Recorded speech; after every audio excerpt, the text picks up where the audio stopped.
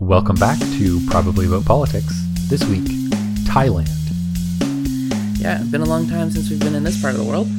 It is.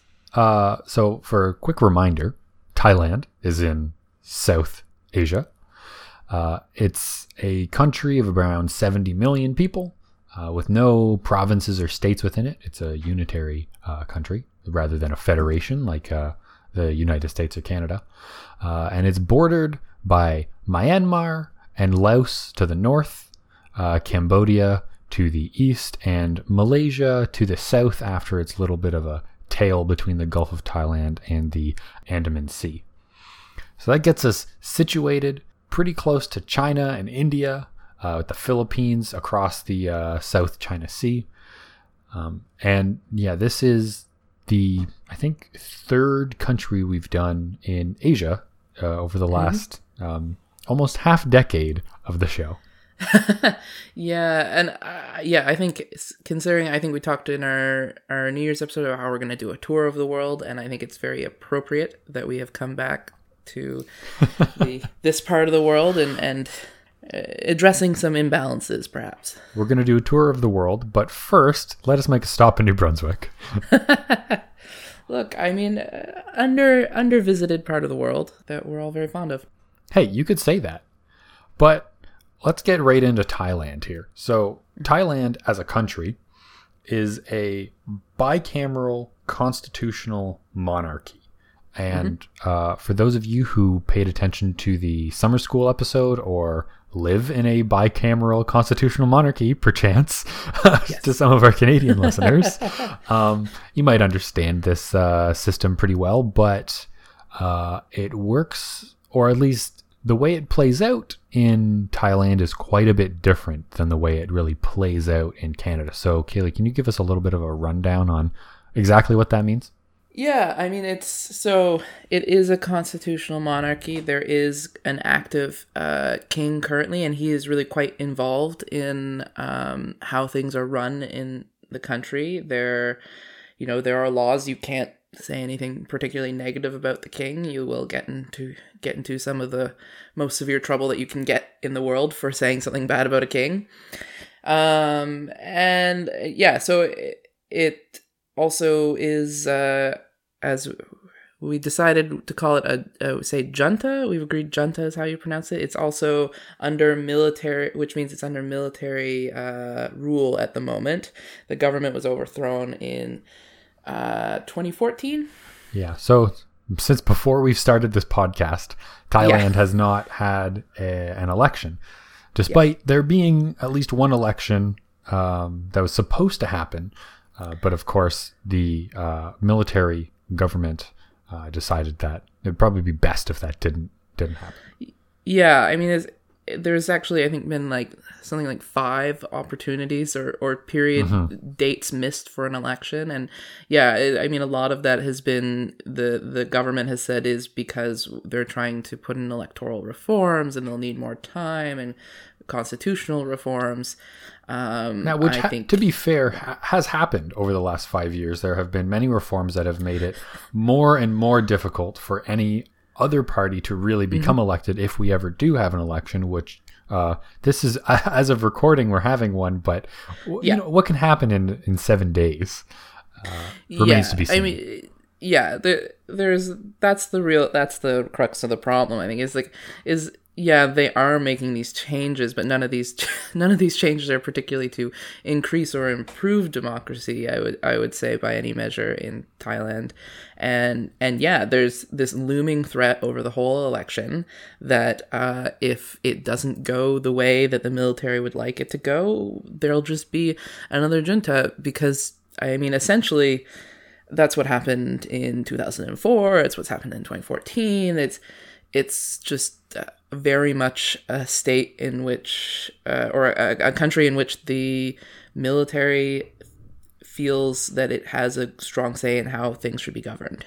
Yeah, and so the leader of the military, Prayut Chan-o-cha, is also the current de facto prime minister of Thailand, and the military has said that whoever wins this election will be respected by the military, so long as that party supports the monarchy. And the definition that they'll use for supporting the monarchy may or may not be quite strict.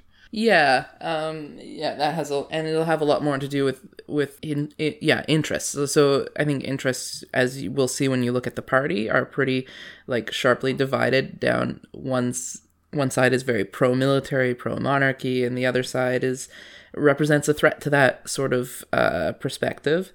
And I don't think there is, which we'll get more into, really an outcome where anybody who is on the other side, even if they tried to appease the military, could actually succeed in effectively taking government. Yeah, so themes to keep in mind.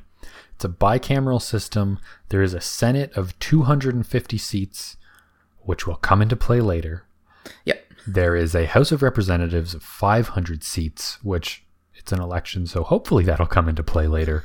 And also a second branch of government, a second equal branch of government in the monarchy, in which the current king is quite involved. And also there are other members of the royal family, which, though they are not meant to be involved in politics, have until recently been quite involved, which has quite aggressively been put out, in truth. And so without further ado, I think maybe the first party worth talking about is not the current party, but the party that is led by Prayut Chan-o-cha, who's the current prime minister, Palang Pracharat.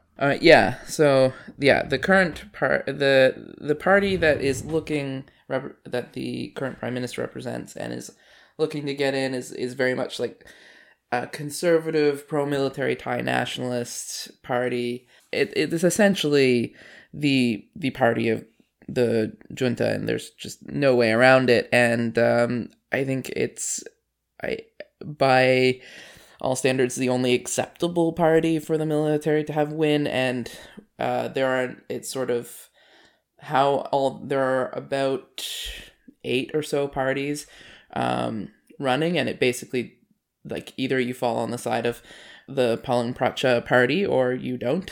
And so that it is key to sort of talk about them in that context, I guess. And it's kind of hard to pin down really the political ideology of the party, at least insofar as how they interact with other parties. Well, because they are not, they have no members of parliament really yet, as this is their first election.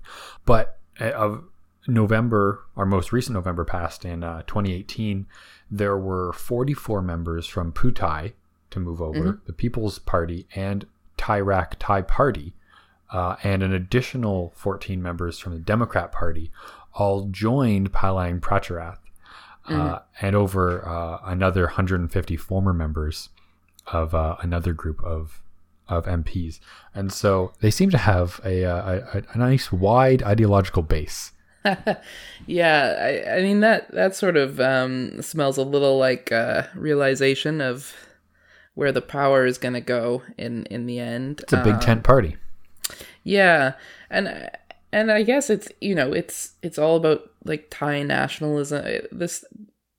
I mean, in theory, you could probably get under that blanket if you're even like a little bit conservative, a little bit pro-monarchy. Like, they don't really care that much, is the sense. They're in almost their entire purpose, I think, is just to maintain the power of the military and the monarchy in Thailand. So I guess it doesn't really matter where you fall if you want to govern and you can accept that sort of the present power structure remaining as it is probably the Palang Pracharat party is your best bet. Yeah, so and we'll get into why, probably, if you can't already understand why, they will most likely be the next government of Thailand if this election happens.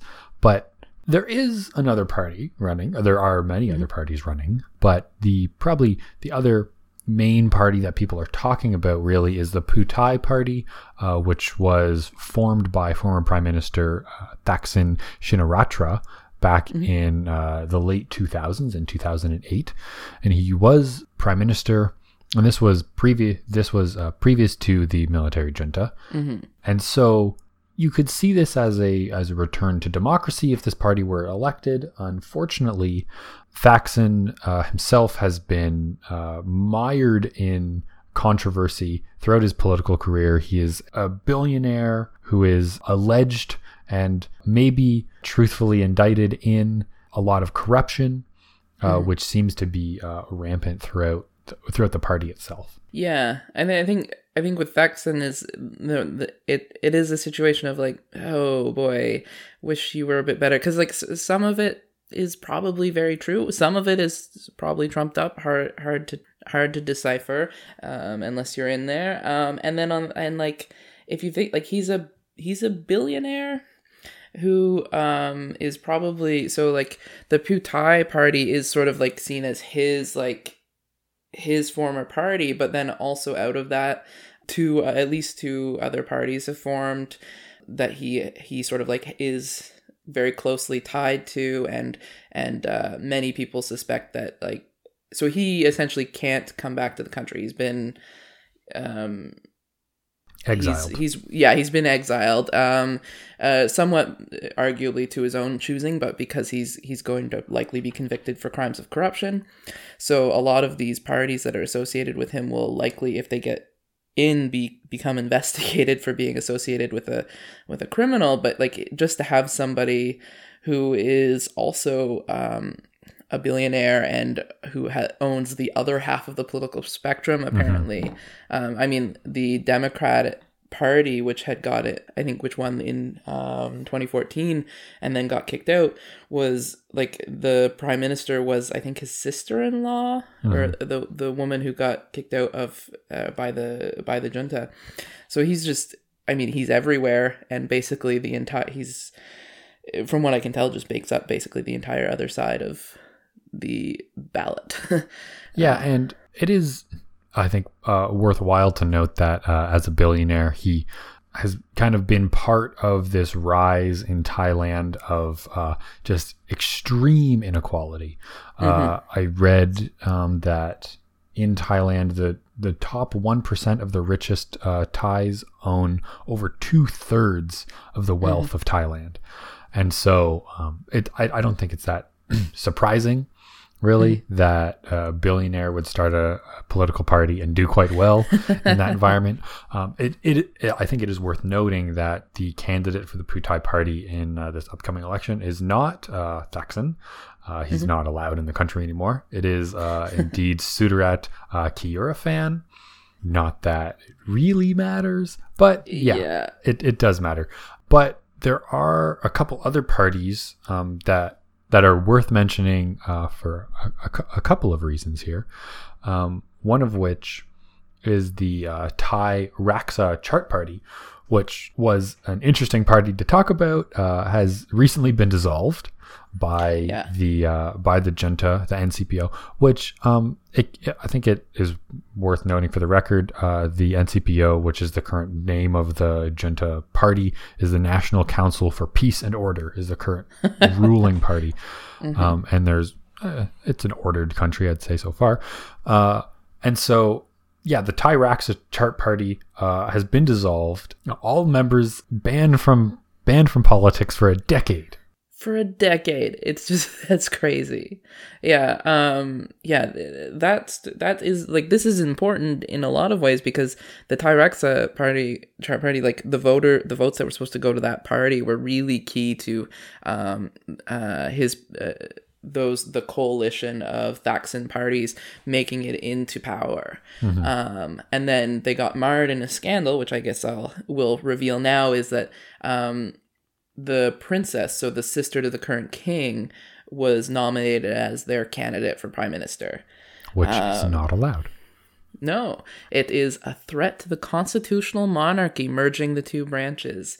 But I mean, I think it's worth noting that like the princess has all the is treated like a royal, but at one point married an American, so actually is not technically is considered to have given up the perks of royalty. And I think that was sort of some of the basis for her trying to make the run.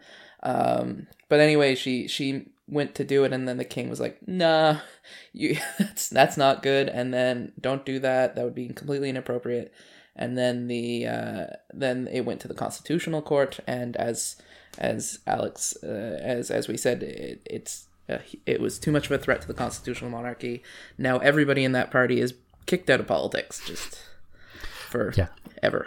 So before we kind of get into talking about other threats to the constitutional monarchy and the way the system works, and as you alluded to, the Americans having some influence over what's happening potentially, but maybe not at all. Let's talk about the final party that people are really talking about, the Democrat Party, speaking of Americans. Mm-hmm. Yeah. So the Democrat Party, they're sort of largely thought that they'll support the Palin-Pratch Party in the end.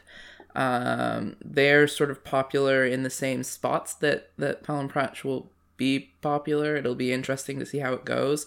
But they're just they're the party that got kicked out by the military the last time, and they're probably the next most significant party in there, I guess I would say. They remain probably the closest competition if you believe that they would oppose the Palin-Pratch Party. Yeah. Now, they have said that they won't form a government with them, but I guess it remains to be seen if they will need a coalition to form a government. And so I think we can talk now that we have the parties in place and we understand the formation of the government itself. We can talk a little bit about the NCPO's interaction with the current election. And so we had some merging of potential monarchy and House of Representatives and whatnot, with the princess running. But now this is really just people saying what happens, right? This is really a breakdown of democracy, in which the current national and NCPO getting to just handpick and literally appoint every single member of the Senate. Yeah, I mean, so I think something just to quickly go. I mean, with the princess being kicked, like they're just sort of taking rules and influencing them to who can run. So with the princess, like everybody, or I read several commentators that were like, that's a little bit of they really overdid it there, and there's no real grounds for that.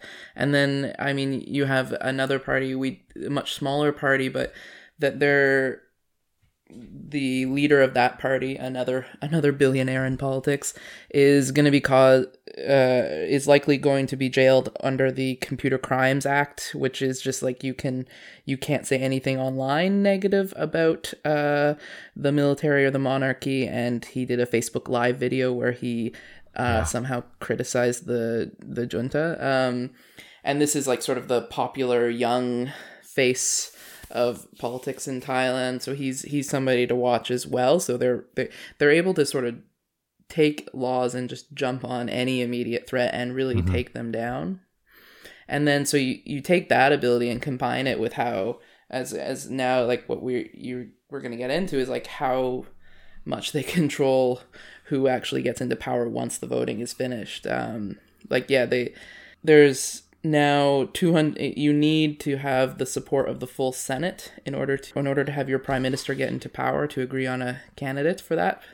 And I guess 250 members are all nominated by the NCPO might make that more challenging than it should be. Get your prime minister in. To make sure all the puzzle pieces align, the NCPO is the current junta party, which is actually headed by Prayut Chan-o-cha, who is now running for prime minister with Palang Pracharat.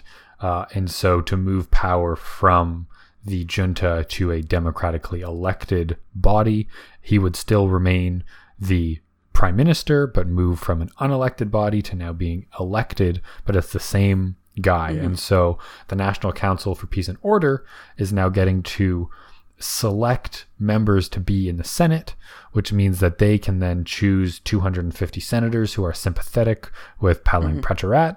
And so they will then be able to support the current prime minister to remain the prime minister. And so it makes it nearly impossible for any other party to really take power. Yeah, it's basically a 250 seat head start on Peace and Order, but yeah, the other parties would have to, who do not support Palang Pracharat party, would have to get an overwhelming victory in order to win, whereas the military's preferred party would just have to barely squeak by with I think 125 seats or something like that. Yeah, 126 total to get a full majority, a full simple majority, and it looks like they'll be able to get that. Yeah. And so, and if somebody else did get it, who knows if the NCPO would even support that? And whatever happens. It's a really reading about it. I think we were both frustrated. There's no optimistic outcome. Usually we can come up with something good that could happen, maybe. Yeah, and now there is a reason for that, and it's not that the National Council for Peace and Order has been doing nothing but enforcing peace and order for the last 5 years in power, right? There have been substantial and real changes to the Constitution that have happened, and also to the redrawing of electoral maps, so that over time, with the canceling of elections and passing the buck, which have allowed for this political climate to come about, so that even with the farce that is this democratic participation, will in no uncertain circumstances or uncertain terms bring Palang Pracharat into power. And let's talk first about and I think it's a simple thing, the basically gerrymandering of the entirety of Thailand. Yeah, so I guess, basically the House of Representatives, which is, the elected body, got completely redistricted, basically. So there's 350 districts. There used to be 400. And then the Election Commission, which from what I can tell, it does seem to be heavily influenced by the military, was put in charge of drawing the new district boundaries, and then that sort of got delayed, and then in 2018 they were asked to do it, and they were able to do it, and they were also given permission to just draw the boundaries in any way they wished, which I think the outcome of that is a bit self-explanatory if you can assume that they are probably heavily influenced by the military or the NCPO. They must, if they're influenced by the NCPO, they must be determined to enforce peace and order with their drawing of the map. And what better way to maintain peace and order than through the election of Palang Pracharat? Oh yeah, it will likely be orderly, I suppose. But so I guess if we're gonna strain for a positive, I think that while the situation wasn't unclear that the military had a lot of power post this election, there will be really no question where the seats of power in the country are, and any pretense. With the continual delays of the elections for electoral reform to improve democracy, you could hold a pretense of who had the power or who could have the power in the future.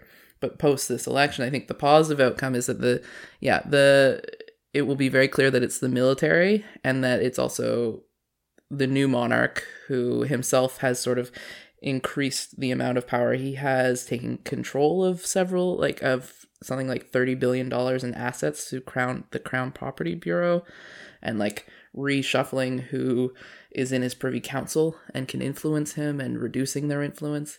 So I think these power moves and what they mean for ceding power will be very clear post-election. I don't know. Does that make sense? Yeah. In that everybody, the cards are on the table. Yeah. And maybe that makes it easier to fight against or to be opposed to. Sometimes you got to hope anyway. I think in some of the elections we cover that things have got to get really terrible to get good again. Yeah. And I mean, speaking of involvement like this and like who has the power and showing who's boss sort of and where the cards lay, there is an interesting lack of American interest.